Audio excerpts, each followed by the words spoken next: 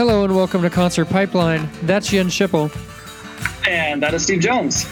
And today on the podcast, we have a band that goes back, Jens, way, way back.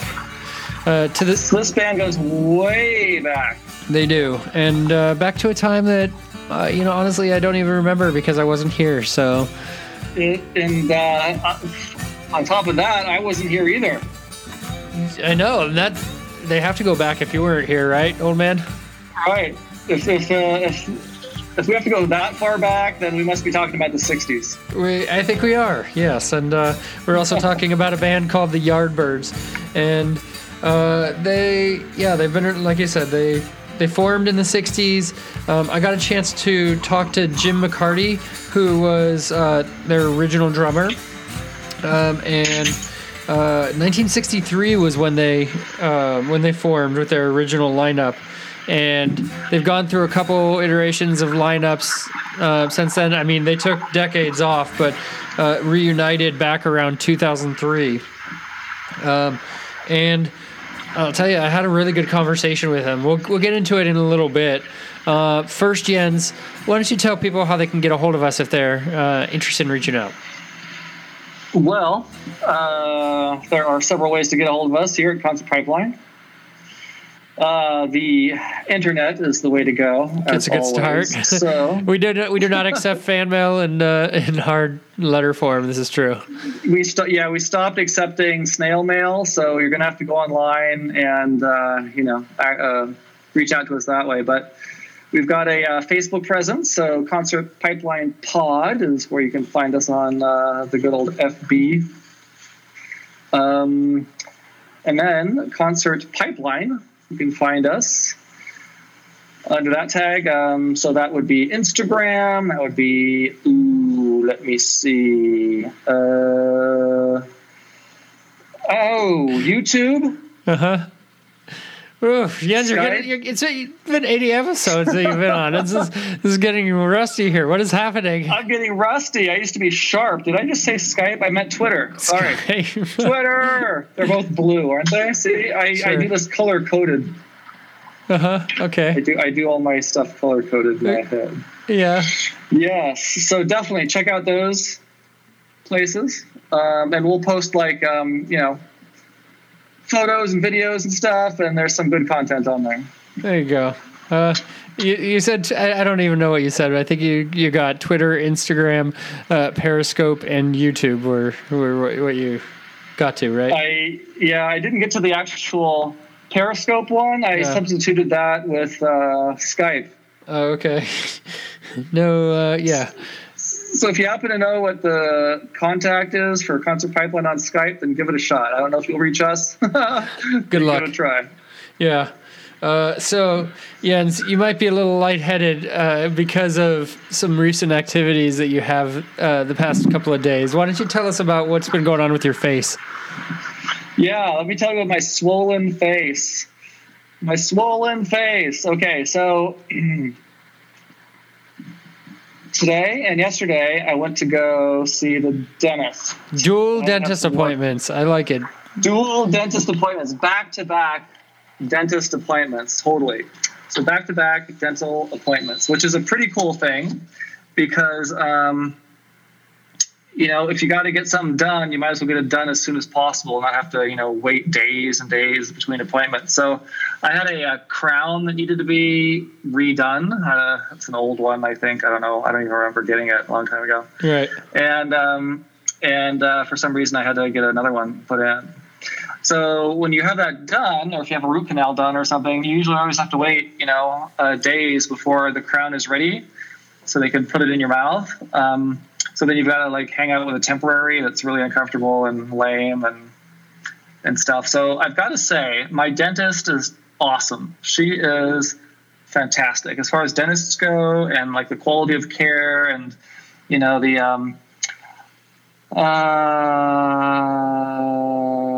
all the things that dentists have to kind of think about in terms of a patient's perspective. Yeah. To make them exceptional dentists, and to make the experience as pain-free. I don't want to say pain-free, but as least painful as possible, Yeah. Goes a long way. I think she's the first dentist that I've ever had who was really that conscious about what it might be like to be, in the patient's chair. So they do all sorts of really cool stuff. They put like lip balm or something on your lips so they don't crack, because you have to keep your mouth open for 2 to 3 hours. And they do a great job with like numbing the whole area before they put the needle in. So when they numb you, it's not crazy painful. And then they're always kind of, looking at what your symptoms might be in terms of how, uncomfortable you are during the procedure. And they try to make you, as comfortable as possible. So that's super, super, super, super cool. So that said, it was an agonizing experience. Yeah. That needle, I mean, just going to the dentist and seeing that dental needle. Yeah. Those things are huge. Yeah. Why are they so big? I mean, I feel like I don't have any experience, taking care of horses or anything, but I feel like if you have to give a horse a shot, it's going to be one of these massive needles like they have in Pulp Fiction. You remember that scene, like the adrenaline needle scene where they have to stab what's-her-face with that huge needle right into her heart just to get it, beating again? I don't, but it's like they need an assistant just to help hold up the needle, right? Yeah. Yeah, it's like this massive needle that you would need for a large animal, right? You would think that the needle doesn't have to be that big for a human. So I think this is my listen up, Steve. These are my thoughts on this. I think it's like this conspiracy thing. Yeah. But not really a conspiracy, but it's like preventative medicine. So when you're in that chair and you're in pain and you see that massive needle coming at you, damn it, you're going to go home and floss and brush your teeth like 10 times a day for the next freaking year because you don't want to see that damn needle again. Yeah. Crazy. Anyway, yeah. So there I was in the chair with my mouth open for 2.5 hours, and they're working. And then there was a student there. It was really interesting.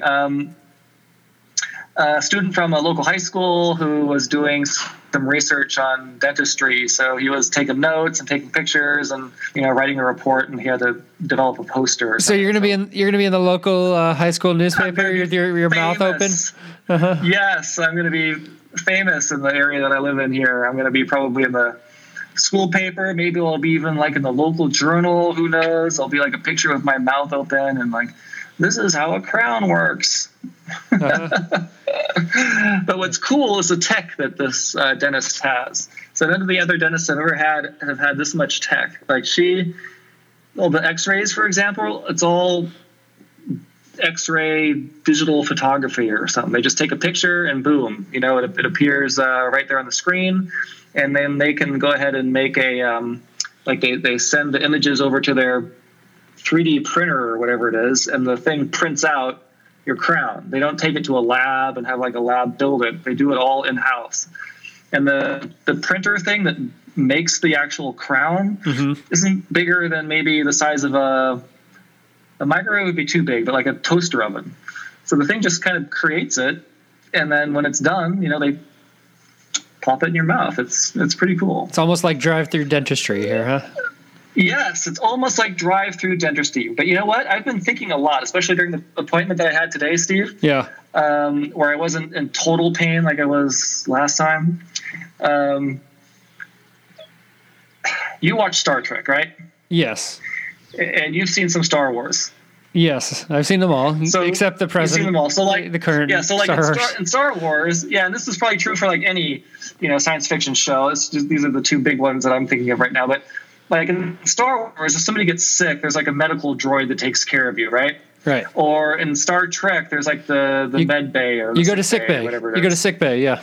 You go to sick bay, yeah, and then there's somebody in there with some gizmo that fixes whatever's wrong with you. Yeah, they just hold their little metal detector up to you in your yeah, it's it has cool blue lights, or I don't remember, but it's fancy and it's cool, and there's no blood or surgery or anything. It just fixes you. It just works. How often does somebody come in there needing dental work?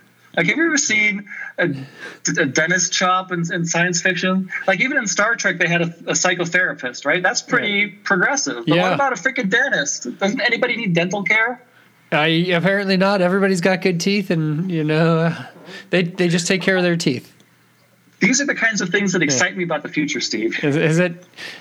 Yes, I think there's going to be no need for dental care in the future. That's good. That's good. I mean, that means we're moving in the right direction. Bad for people who are, going to school for dentistry right now, but true. But that's true. But good for the human race that this is something we don't have to worry about. In related news, right? Like 20 and 24. When did Jack Bauer ever go to the bathroom? You see every hour of the day for 24 hours, right? But you never see him pinching a loaf. Right, that doesn't happen. He's just off saving the world, and he's doing his thing. He doesn't have a need to do that. Yeah. So wait a minute. I've never seen 24. Does that take place in the present? It does. Yes. It's 2024 in the future. No, it's just 24. Oh, it's just 24. You never watched 24 on Fox? No. Okay. Well, it's a 24 season show. 24 episode season to each. Season, and each hour is one episode. So the first hour might be like 12 to 1 o'clock p.m. and then the next hour is next week is 1 to 2, and then 2 to 3, and then so every hour is accounted for over the course of a day, leading up to the last hour when when Kiefer Sutherland fixes everything or whatever happens, right? So it's one very, very long day, but never. He doesn't go to the bathroom. He doesn't go to the bathroom at any point in that day, and See, there's what do they call that? Like a plot hole, or no, not a plot hole, but I don't know. Yeah, that's crazy. There must be an explanation somewhere. I mean, I know saving the world from terrorists is a busy job, but everybody's got to go. Even if you're like, there's only one answer. He's a camel. He camels it. He camels it. But even if you're you're on an important call, you're calling back to headquarters, or was it CTO or something? We'll forget what it's called. But even if you're on that call, you could take that call in the loo, can't you? I don't know. He's not a multitasker. Apparently, maybe. Yeah, apparently. So. It'd be a very tiring day too. Just going at that speed for 24 hours, it's a lot to handle. So, yeah, I think there must be drugs involved. Yes. So there must be adrenaline needles or something going on there. Yeah. And so you mentioned Star Wars, Jens. Are you still of the mindset that Solo was 2 thumbs up? Have you seen it again? Yeah. Solo was definitely 2 thumbs up. I guess that was the first Star Wars film that lost money for Disney. But I'm hoping that people might soften up to it maybe, when it comes out on pay-per-view or DVD or Blu-ray or whatever. It's an acquired taste, is it? Successful. Yeah, I don't know. I thought it was great. Like I said before, it was a little bit slow for me in the beginning. It took me about 20 minutes or so before I kind of forgot where I was and was fully, engrossed in the film. Yeah. So I don't know. Maybe I won't have that problem the second time I watch it, but I thought it was great. Do you have a need to get out and see it again very soon? Because usually you'll see it and then you'll see it again like a week later for Star Wars movies. I'd like to say yes, but you know what? I haven't even considered that, so I guess that's a no. Okay. Well, maybe we'll have to go see it, and I'll have to see it for the first time at some point. So, yeah, I would say it's worth it. It has to be like especially if you have zero expectations. That's good. It has to be like a cheap night Tuesday or something like that I go see it, because I don't want to spend full cost on that movie from what I hear. So, no, look at the cheapest tickets possible. There you go. We'll sneak in. Oh, there it is. So, so let's move on to the bulk of our program here. And again, that is the Yardbirds. I got a chance to talk to Jim McCarty on the phone. Talked about the reformation of the band. We talked about about his solo music a little bit. It was a really good conversation, and their upcoming shows, which he played at Yoshi's and at Ace of Spades in Sacramento. Nice, fun. And I'll tell you, I'll be a little forthcoming here that, went to the show at Ace of Spades after watching the Warriors destroy, by the way, we went to a bar next door and watched the Warriors destroying the Cavs in Game 2 of the finals. Wow. And it was such a good game. I mean, but they tore them to pieces. And so that was a lot of fun. Then went over and watched the Yardbirds at Ace of Spades. And I'll tell you, I'll just be honest, it was a different sort of show than I have seen at Ace of Spades. It was, honestly, I was the youngest person there, I'm sure. Okay. They're from the 60s. Yes, yeah. So, and it was a seated concert at Ace of Spades, which I've never seen a seated concert there. Are you serious? Yeah. Am I serious? I've never seen a seated concert there, or am I serious? No, are you serious that it was a seated show? Yeah, I know, which I think was kind of a little off-putting. I mean, because when I go to, even though they're an older band, and I guess, an older audience, I would assume everybody in the sit down. I would assume everybody in the audience had their AARP cards handy.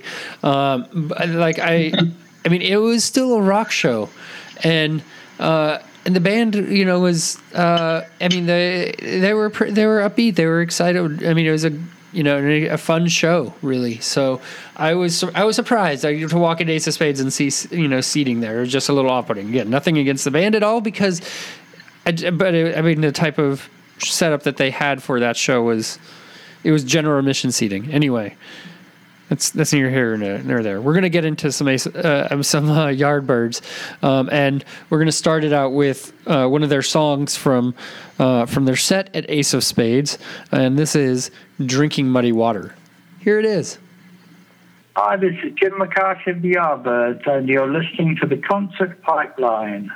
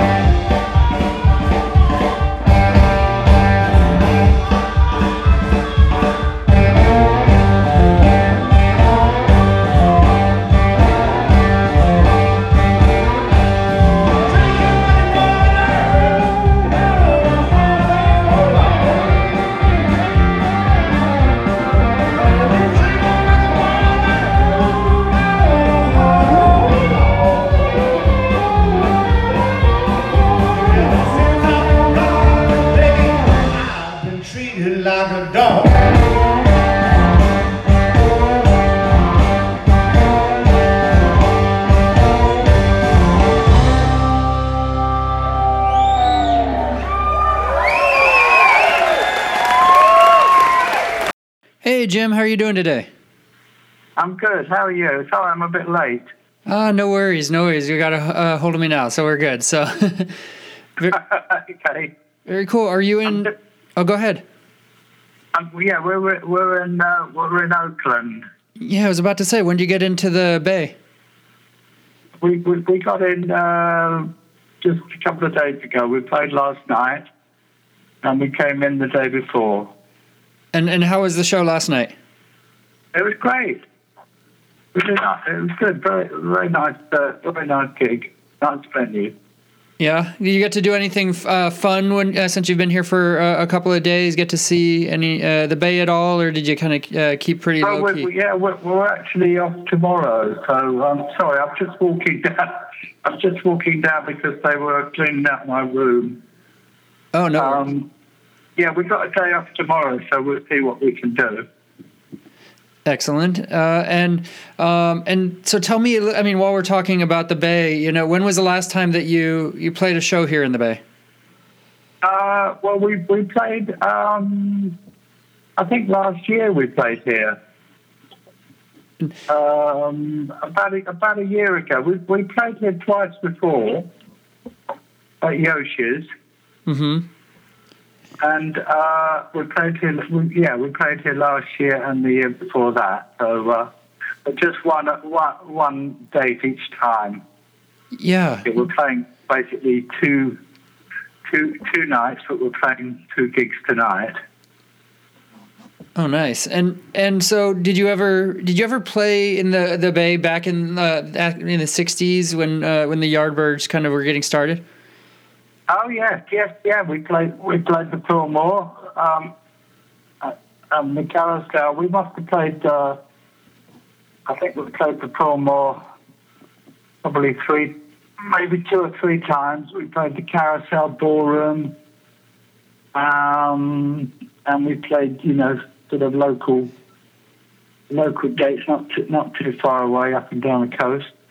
Yeah, and I'm glad you mentioned the Fillmore. The Fillmore is my favorite place to see a concert. There's so much energy there, and so I like talking to artists about the Fillmore a bit as well. Can you tell me about that experience for you? What it was to play the Fillmore back in the '60s? I have no concept of personally of. Well, it was interesting for me because I remember it was the first time I'd ever seen the light show.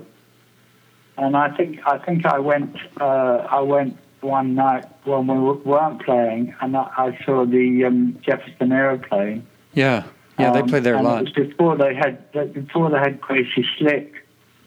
There was another singer, I don't remember her name, but they had a light show going on, and of course I've never seen anything like it. I thought, this is great. How did they do that? Yeah. Yeah, it's just so amazing to just walk around the Fillmore and just get lost in all the posters and all the artists that have played there and just kind of feel that energy within the room, you know what I mean? Yes. Oh, yeah, it was great. And, Bill Graham was always quite a funny guy to deal with, a bit of a strict sort of guy. Yeah. And also I remember... there was Dr. Owsley, Owsley Stanley is his name, his real name, and he was responsible for making all the LSD. And he came up and gave us a whole load of pills. We didn't know what they were. You did, yeah. And so you took them, right? Yes, we took them. It didn't do me any good. No, how was playing there on LSD? Oh God, I think it was something else. It was like a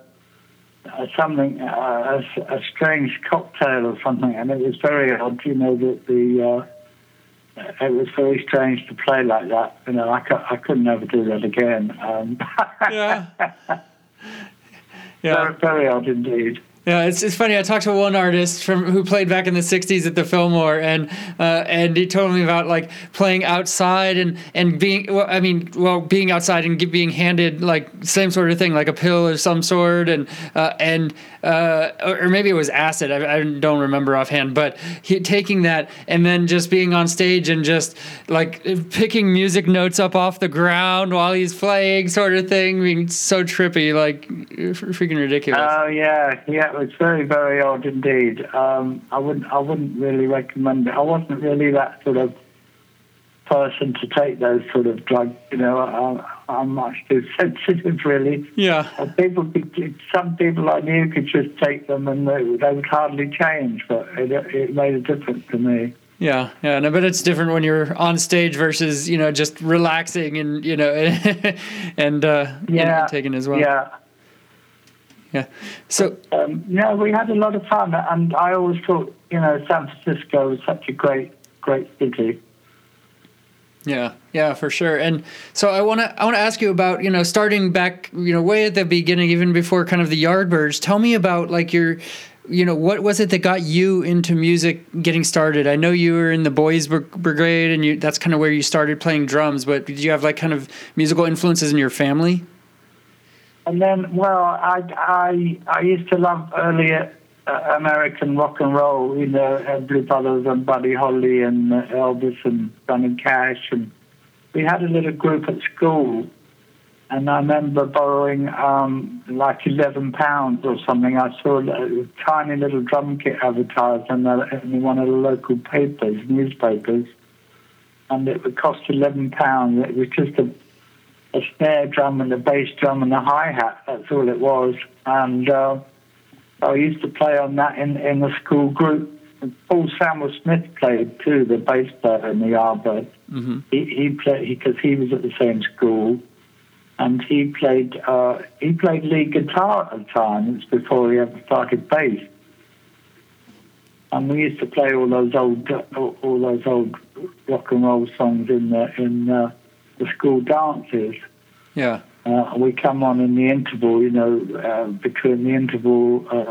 the dance when the dance band had stopped, and everyone used to go mad, And we also used to play at a local pub near the school on a Saturday night, and that was fun. That was sort of built up, and we were quite a good group.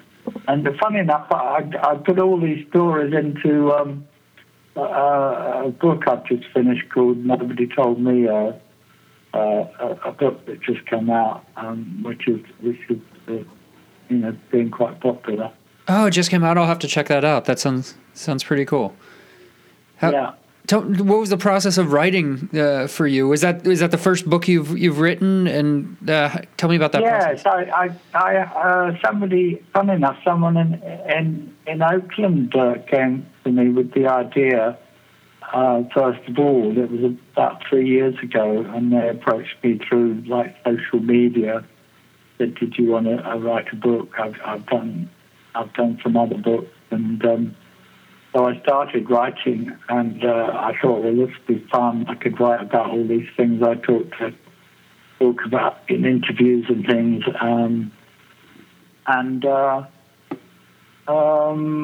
it went from there. But they didn't really have the sort of the writing style that I wanted, and I eventually ended up with an English guy, Dave Thompson, mm-hmm. An English guy who lives in Delaware, and he's done a lot of rock books before. He's done a book on Get Back, I think, and some Deep Purple book and other stuff. And he turned out to be very good to work with because being English, he'd been through a lot of the same things as me in that scene, and in London he knew a lot of the same places, and we had a bit of a laugh, and I managed to get out a lot of funny stories. Yeah. So tell me about how you kind of came to those stories. Do you remember like a lot of those times still pretty vividly? Because we're talking like over 50 years ago for, obviously the crew. Well, I can remember a lot because I'm used to talking, I'm used to doing interviews. Yeah. Because, most people want to talk to me because I'm the original, and so I'm used to remembering a lot of stories, and my memory is quite good, and it's fun, and it was a laugh getting some of the funniest stories. There was one story where we played with the Beatles in Paris, and we were using the same backline gear, and I was playing Ringo's drum kit. And I was used to playing very hard, because they didn't used to mic up the kit like they do now. Yeah. And I played very hard in order to get heard. And I looked down, towards the end, I looked down at the snare drum, and I'd broken it. I smashed Ringo's snare drum. No. I felt terrible. I felt terrible, and I was, when I got up, I felt awful, and the roadies were great. They said, "Oh, don't worry, we'll change that skin." And Ringo had a bit of a laugh. He waved his fist at me and stuff, just for a joke. Yeah.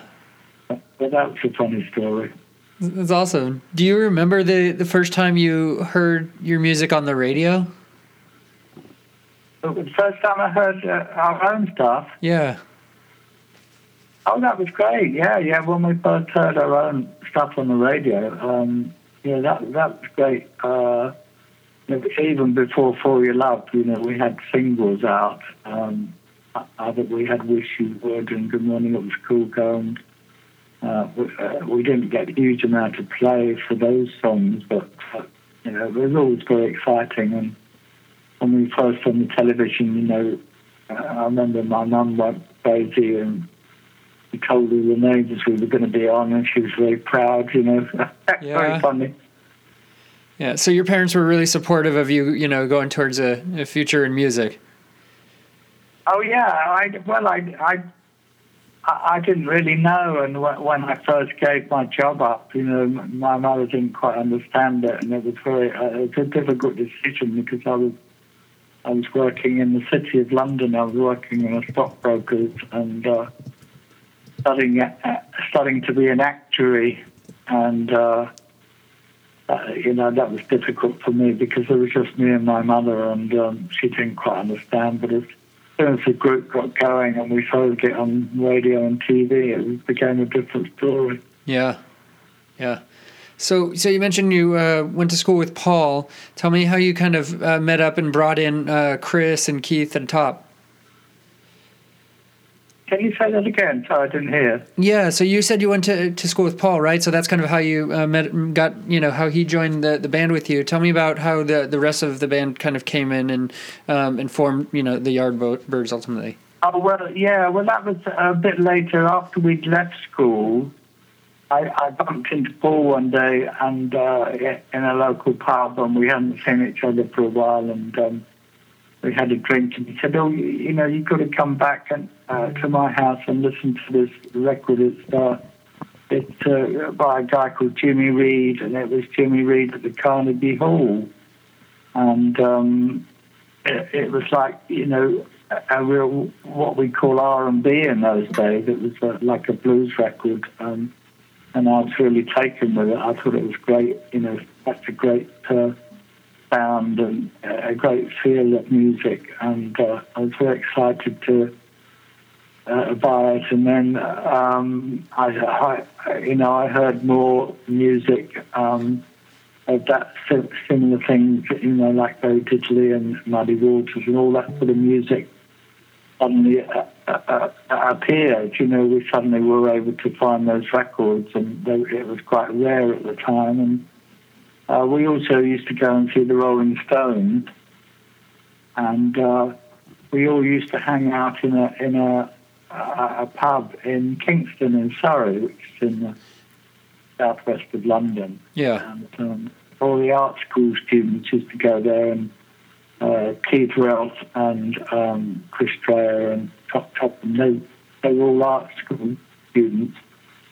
Paul and I were at high school, grammar school. And then we, make a long story short, we all got together and started to play shows. And I think our first show, we were supporting Cyril Davis of the Pie Island. Mm-hmm. Cyril Davis was a great blues harmonica player, and he had a gig that he couldn't do, and he offered it to us out in Harrow, which is just also in the southwest of London, and So we went from there, and then finally we managed to get the gig at the Crawdaddy Club in Richmond, where the Stones used to play every week. As the Stones got so big, they moved on, and they were looking for another band, and we contacted Giorgio Ganelski, the promoter of the club, and he signed us up and eventually became our manager, and then that was our big break, and it sort of all expanded from there very quickly. Yeah, and so you mentioned before that you would play like Buddy Holly songs and Elvis songs in school. Did you ever get a chance to see them live? And if so, like how did that kind of influence you? Did we ever see them live? No, not really. Only on the TV. You know, we never. I don't think I ever saw those people live. I remember seeing the Shadows play live and Joe Brown, but I never saw any of the American people live. Not until the bluesmen came over. They used to do a blues tour in England.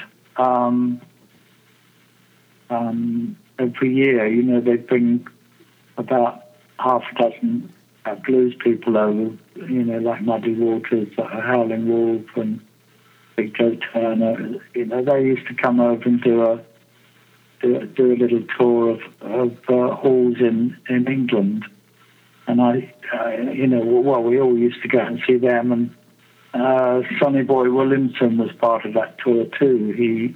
He was on one of them, and Giorgio brought him down to see us play one night, and he decided he'd like to stay over in England and do some gigs, and so, you know, we became his backing band. Yeah, and so tell me about when Jimmy Page and Jeff Beck were in the band, and the dynamic of that band. What they brought to the Yardbirds during their time in the band.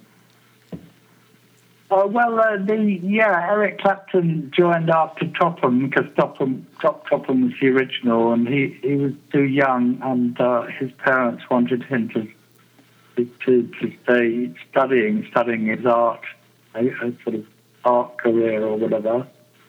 And then Eric Clapton came through the art school circuit. He knew the guys from art school, Kingston Art School. And then when we did For Your Love, he didn't like that. It was too poppy for him. He wanted to play a blues song, you know, to do as a single. And we wanted to get Jimmy Page in the band, and Jimmy was busy doing all the record sessions in London. And so he recommended Jeff Beck, and Jeff joined, replaced Eric. He was great. And Jeff had a lot of different sounds at his fingertips, and he created, really responsible for creating in a way our sound, because it was, he contributed the sounds, all those weird and wonderful fuzz box and feedback and all that stuff. And then it was later, when Paul Samuel Smith left, that Jimmy Page came in first of all to play the bass. Wow. And then eventually Jimmy swapped with Chris Dreyer. Chris went on to bass, and Jeff and Jimmy both played lead guitar. Oh, that's awesome. That's awesome. And so you've said that you think Roger the Engineer was your favorite album. Tell me what about that album kind of was special for you. Well, that was my favorite one. I think that was the best lineup, with Jeff Beck and Paul Summersmith, Keith and Chris and myself. We did that album very quickly. We started off with a couple of the songs we used to play, fairly live. And then we sort of made up a lot of the songs as we went, just for fun. And we did, of course, over on the Sideways Down, we sort of based that on an old sort of boogie rock and roll shuffle sort of thing. Jeff created that, very interesting riff to start it, and we were, probably at the most just a couple of weeks doing the whole album in the studio, which was, and it was the first time we'd actually done an album per se, rather than just made an album of the singles. Yeah. But that was great fun. Very cool, very cool. And so I want to know what it was like for you, what the experience was like to be inducted into the Rock and Roll Hall of Fame. Tell me about, that feeling and even the evening of the induction.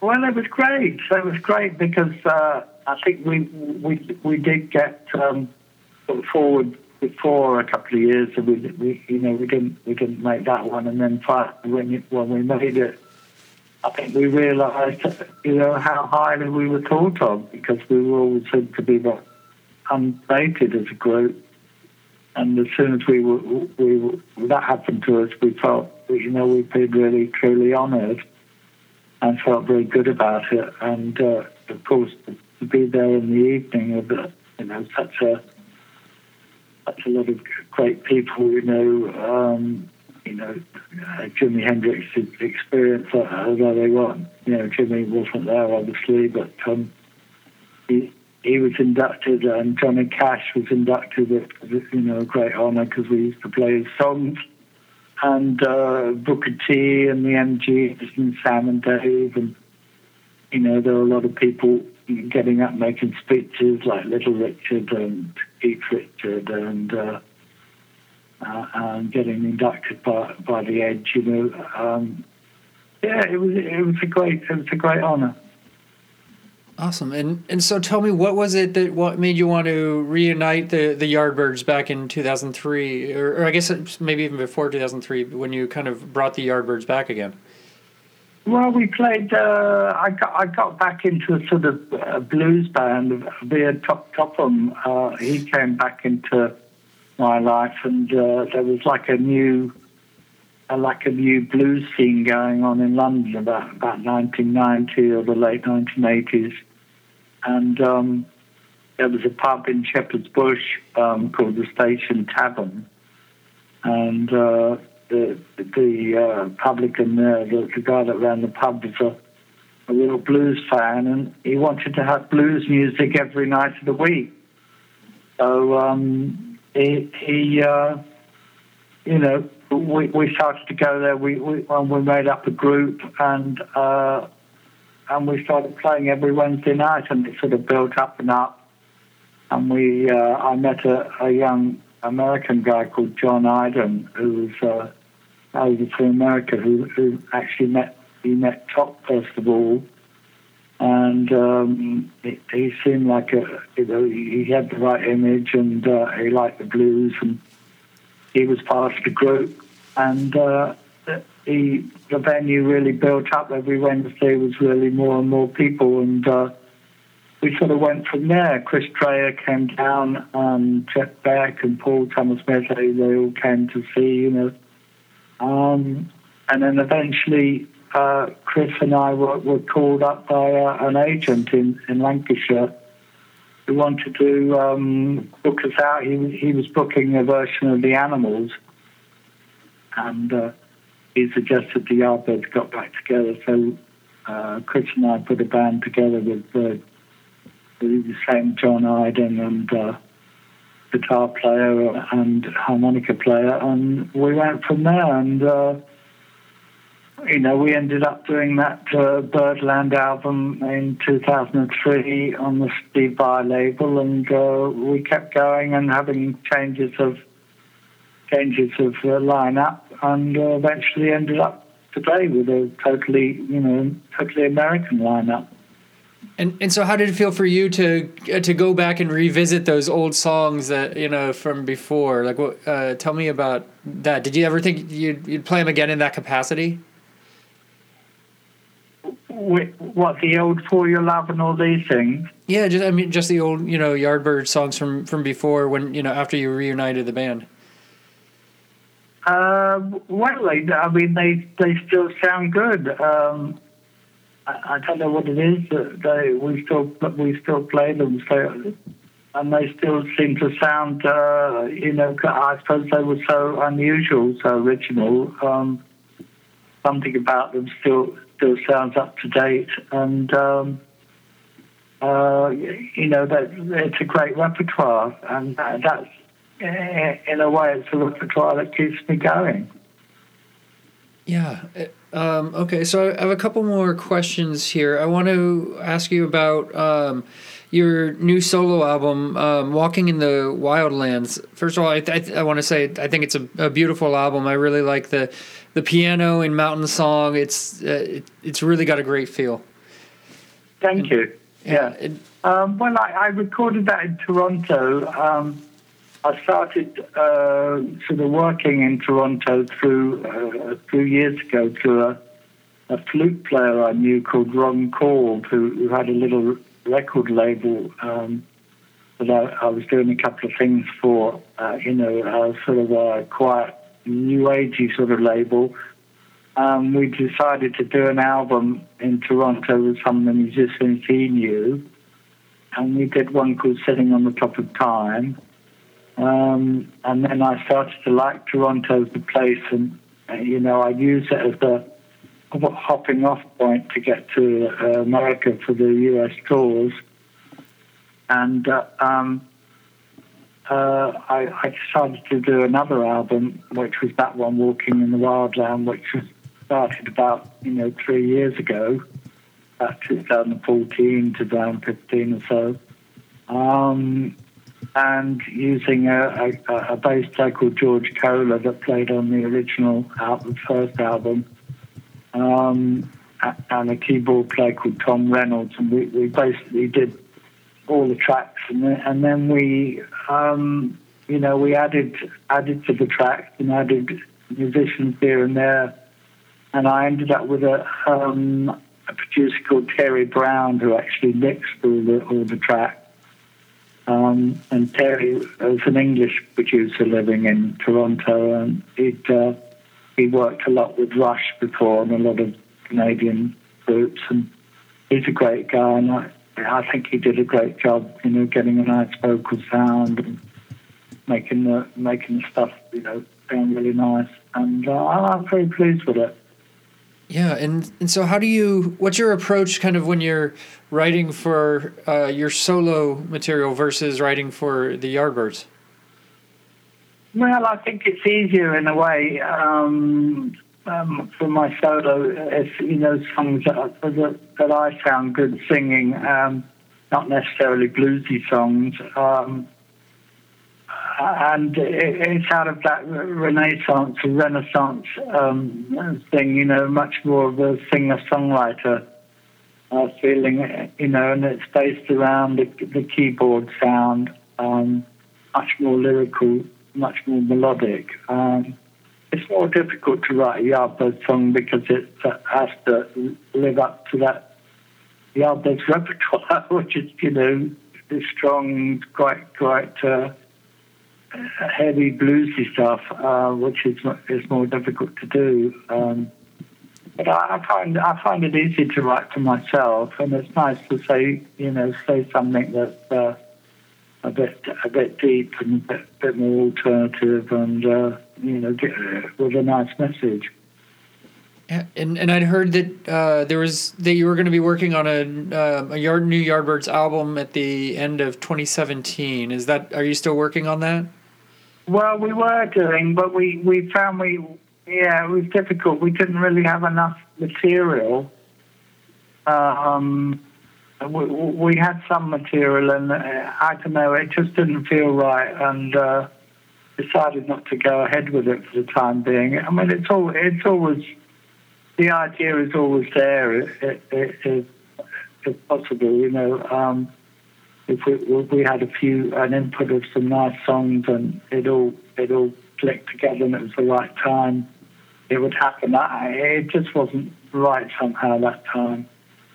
Yeah, well, it's good to make that decision, rather than put out material you're not proud of and that you feel doesn't Well, represent yeah, you, it has to be very strong. We have to have, at least half a dozen great songs, really. And, we had 2 or 3 good songs. It wasn't enough.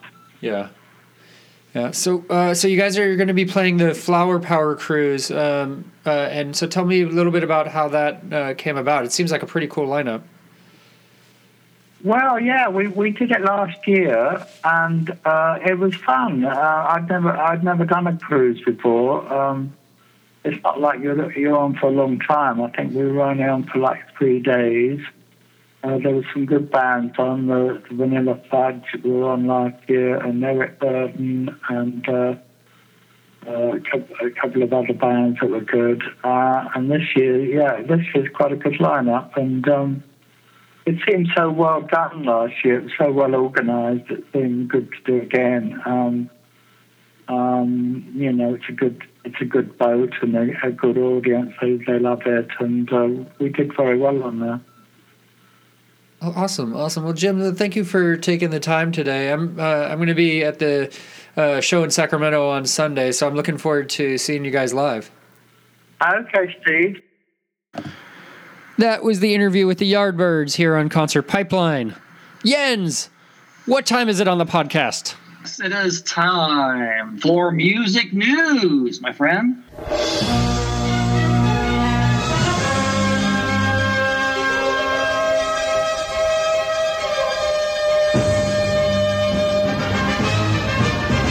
That is right. So yes, it is music news time. And that means we have some interesting stories to talk about with you. So the first is actually a very local story, Jens, okay? We're going real local here. Are you ready? Is this more Bottle Rock stuff? This is a Bottle Rock story. How'd you know? Local? Yep, local. Bottle Rock's pretty local. About as local as it can get. So there was a world record that was broken at Bottle Rock, Jens. You ready to hear about this? It's going to blow your mind. Well, my mind is already blowing. Okay. So we got a world record that was made at Bottle Rock, Jens, and this one's going to blow your mind a little bit. This involves one serious stoner, Mr. Snoop Dogg. And oh, right. Snoop Dogg. Yeah, let's hear it. He was in town for Bottle Rock and spent his Memorial Day breaking records, specifically in the category of gin and juice. Now, Jens, are you familiar with Snoop Dogg's big hit Gin and Juice? No, not at all. Hit me. What would I expect? Yeah. So here's a little bit of Gin and Juice.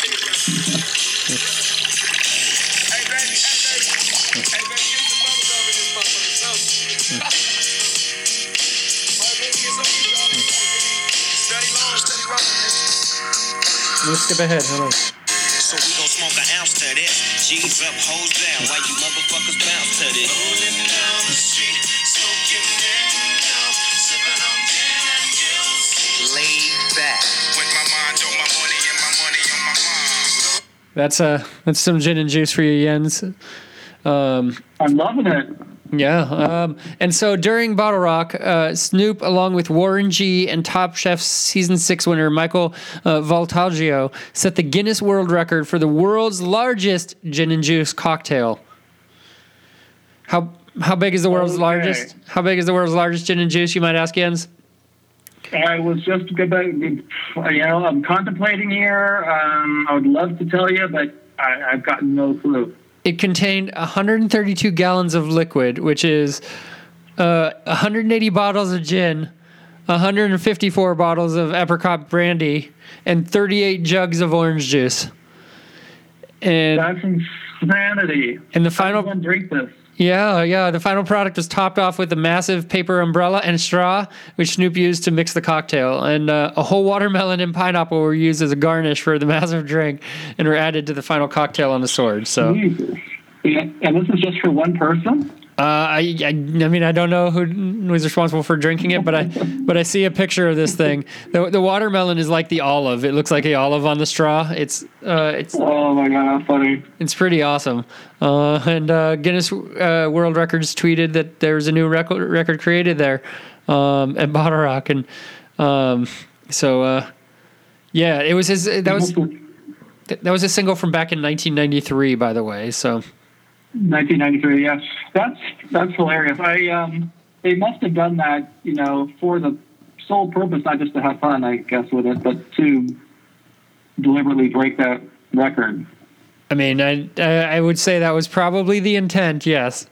And it wasn't just an accident. No, I mean that happened on the culinary stage, and the culinary stage is, really pretty cool. I didn't get to go to Bottle Rock this year, but I mean, there you go for the music. Obviously, you see bands that you like. There's a lot of good food, also food and wine and stuff. But there's this culinary stage where they paired like musicians and famous chefs together. Sometimes celebrities as well. Like Tiffany Amber Thiessen was there, a bunch of other. Didn't we have Martha Stewart there last year? Monty Stewart? Martha Stewart, yes, Monty's cousin.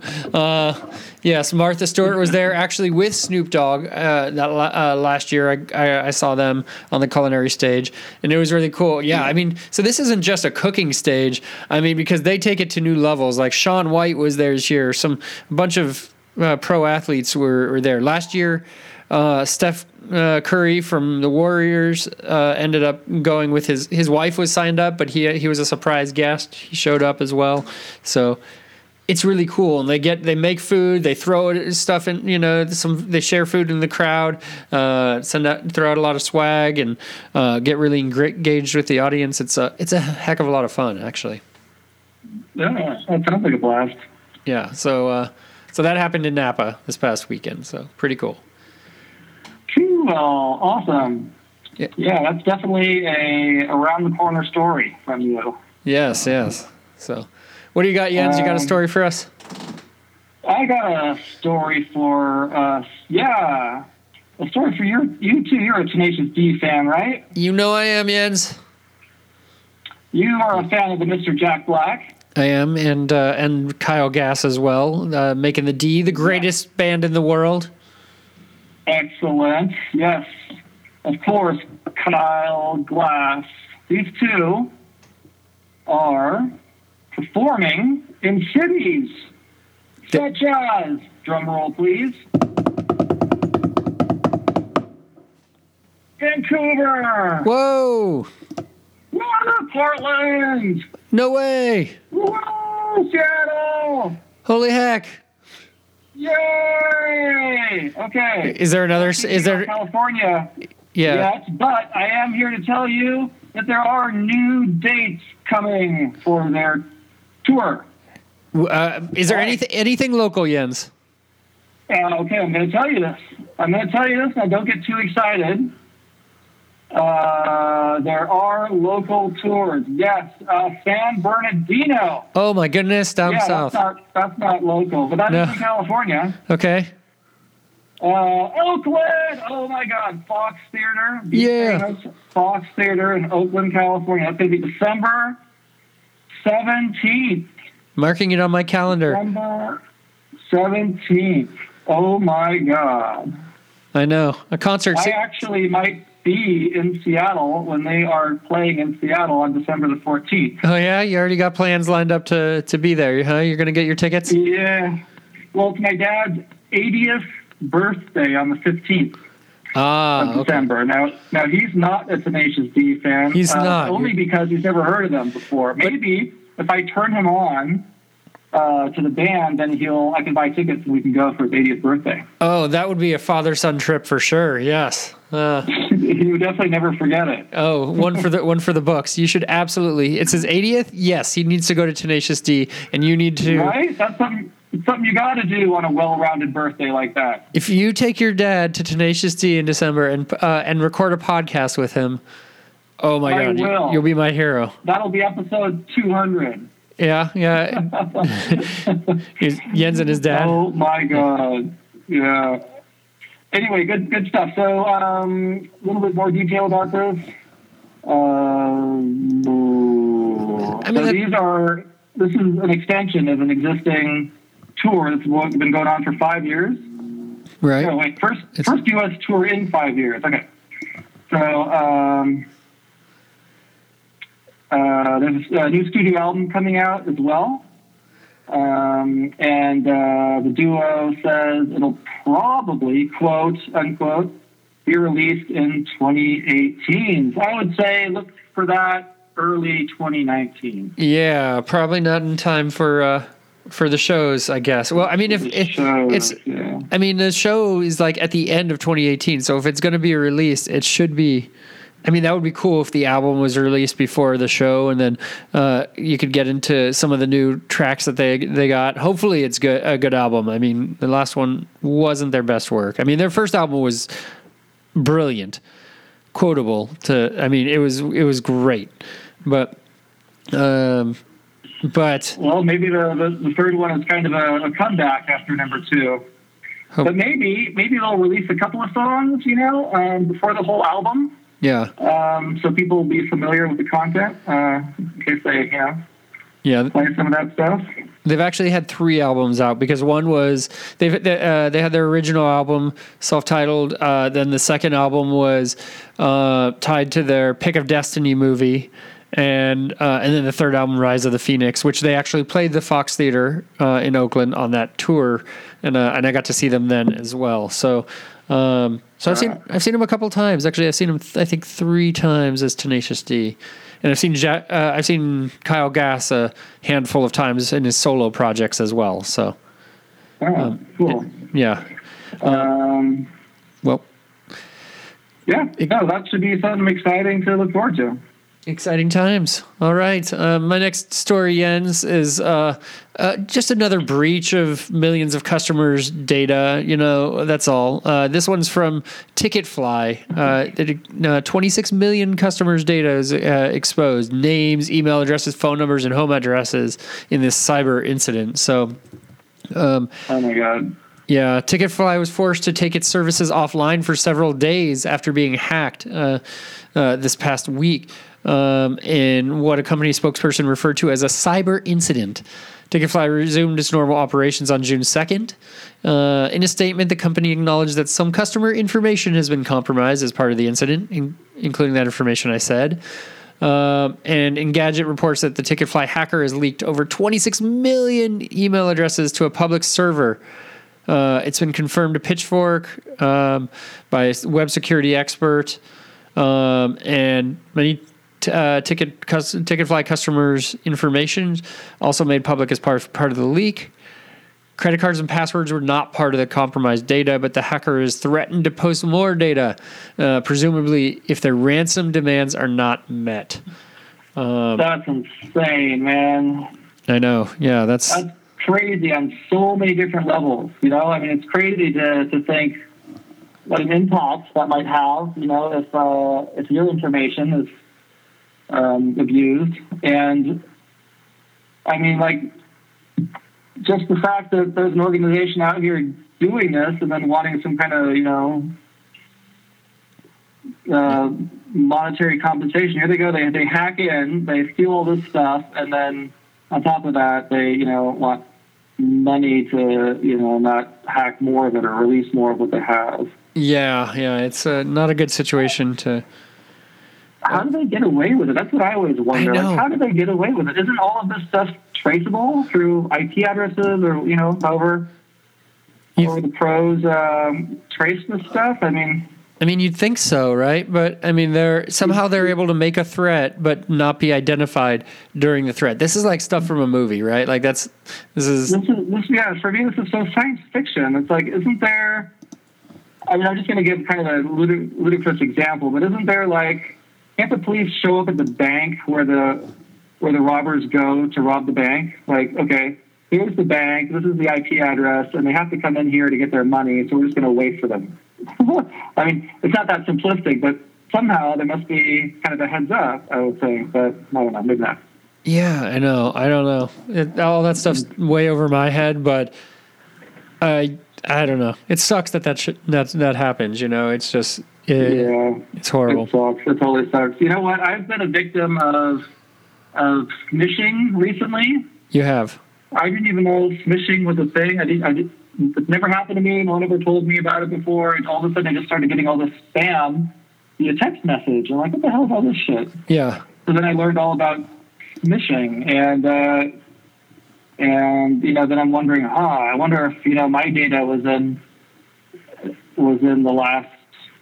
If my data was compromised last time, some reputable company was hacked that I had information in, whether it was like a bank or whatever.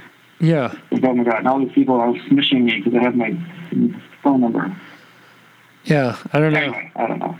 Well, that sucks. Yeah, it's not any fun. I mean, and to have to dig out of some of those situations, like if your social security number gets taken and stuff, I mean, that's all sorts of bad, right? I mean, all the work that's involved. The worst. Yeah. I know people complain about, my credit card number was compromised. Now I have to cancel my credit card and I have to wait for a new card. It wasn't inconvenient. And then I have to contact 20 different organizations because I have auto pay and all this stuff, or if it's just, linked to my Amazon and now I need to put in a different card. It's like, okay, that's an inconvenience. But if you get your social security number stolen and someone literally takes over your identity, then holy shit, that is a whole new level of hell. Yeah, not fun at all. Yeah. So, yeah. Anyway, you want to also know what's not fun? I do. Please tell me what's not fun. Well, let's talk about Ariana Grande. Okay. So not so long ago, there was this horrible terrorist attack that happened outside of her concert in Manchester last year. Remember that one? Yeah, that was all sorts of bad. That was horrible. Yeah. So this poor thing. I mean, she had a show there, and if I remember correctly, it happened at the very end of the show. I think when people were leaving, and then there was the attack. And then she had a benefit concert or something after that. Yeah. But there's news coming out now that she, the poor thing has been traumatized by this. So she has PTSD symptoms because of that whole event. So she's really been grappling hard with PTSD. And in an interview, she said, it's hard to talk about it because so many people have suffered such severe, tremendous loss. But yeah, it's a real thing. I know those families and my fans and everyone there experienced a tremendous amount, of it as well. And it's one of those things. I've never been in a situation like this, but It's got to be one of those things where it's really, really tough because, when you have people that have been seriously injured or killed, and you weren't physically injured or killed. Your problems seem like a lot less. Everybody went to your show, so you might feel like you're kind of responsible for it. And then you start having these awful PTSD symptoms, which, severely fuck up your life. But then it's like, okay, but I should be grateful because, I wasn't physically injured or I'm not dead. It's kind of like, I don't know if I'm just making stuff up, but I can imagine that certain people might have this, real dilemma, kind of like survivor's guilt, I guess is what I'm referring to. Yeah. Anyway, that's just kind of my 2 cents. It doesn't say anything about survivor's guilt here in this article, but I feel like I shouldn't even be talking about my own experience. Like I shouldn't even say anything. I don't think I'll ever know how to talk about it or, not cry. Yeah, it sounds like, it would be more of a news story to me if she didn't have PTSD over it, right? That's... Right. That's true. Yeah, you would expect that it would be 100% normal that, most people suffered some sort of traumatic stress. So, yeah, man, I feel bad for her. I'm not a huge fan of hers, but she's definitely talented. She said she's always had an issue with anxiety. She's never really spoken about it. because she just thought, everyone was anxious. But when she got home from the tour, it was the most severe that, it's ever been before. So it's after the tour, just got worse. Yeah. Well, yeah. Well, hopefully she's able to get the help she needs to get better and move forward from that situation, But yeah, it's tough, especially in her situation, because the best thing for her to do is to not stop what she's doing. Just get back on stage, continue performing, and just work through your symptoms as you're up there, giving your fans a good show. Yeah, absolutely. Well, it's tough, man. Well, Jens, I want to end on a more positive note, because that's, kind of a bummer, but fans are... Yeah, well, I feel depressed after this article, man. I think I might have to go lie down. Yeah, well, we can lift you up a little bit with some Prince, right? Yeah. Oh, man. Did he come back from the dead? Yeah, exactly. Good news about Prince. He realized how much he was missed, and so he came back from the dead to play some shows. So, woohoo, fantastic! Lay it on me. Yeah. Got to get some Prince going to get the beat going. The tone going a little bit, right? Yeah, so gotta get in the rhythm. Little red Corvette, huh? Yeah. Okay, so group of Prince fans are going to be celebrating the late icon's 60th birthday with a 3-day gathering in Henderson, Minnesota, near where scenes from Purple Rain were filmed. So, Cool. Yeah, I guess Joel King, who served as a camera operator on Prince's Graffiti Bridge and several music videos, is co-organizing the event. It's going to feature bus tours of Purple Rain locations, a screening of the 1984 film, and performances by local musicians. The Mankato Free Press reported that. The town has a population of under 1,000 people. The town of Henderson. It's already the home of a street dubbed Purple Rain Road, and a stone bench that's dedicated to Prince, who resided at Paisley Park in Chanhassen, Minnesota, outside the Twin Cities. So, all right, where is this? That is in Minnesota. It's in Henderson, Minnesota. So, yeah. Okay. All right. And it's happening June 7th. So get to you can hop on a plane, get over there real quick. Free gathering. That would have been Prince's 60th birthday. Ironically, my daughter's 8th birthday is same day. Oh, look at that. Trying success in 2 days. Yeah. Okay, how about you pick me up on the way to the airport and we'll go. And I'll just miss my daughter's birthday. That sounds like a great idea. I like the way you think. Bring her with, obviously. Yeah. I can't believe it's already been 3 years since he died. Like, he died at the age of 57 of an accidental overdose. That was insane. I mean, we have to kind of count our blessings here because we had so many, artists passed away in a very short period of time. Yeah. And all clustered together, was Prince and a whole lot of other people. So, yeah. Guy, man. Never great to have left us too early. Yeah, there's going to be some secret guests and meet and greet with members of Prince's family. And donations from the 3-day festival will go towards the painting of a mural of Prince leaning against a little red Corvette. So, so that's pretty exciting news. So, good. That's sweet. Yeah, that's definitely appropriate. Yes. So, so that is our news for today and the program as well.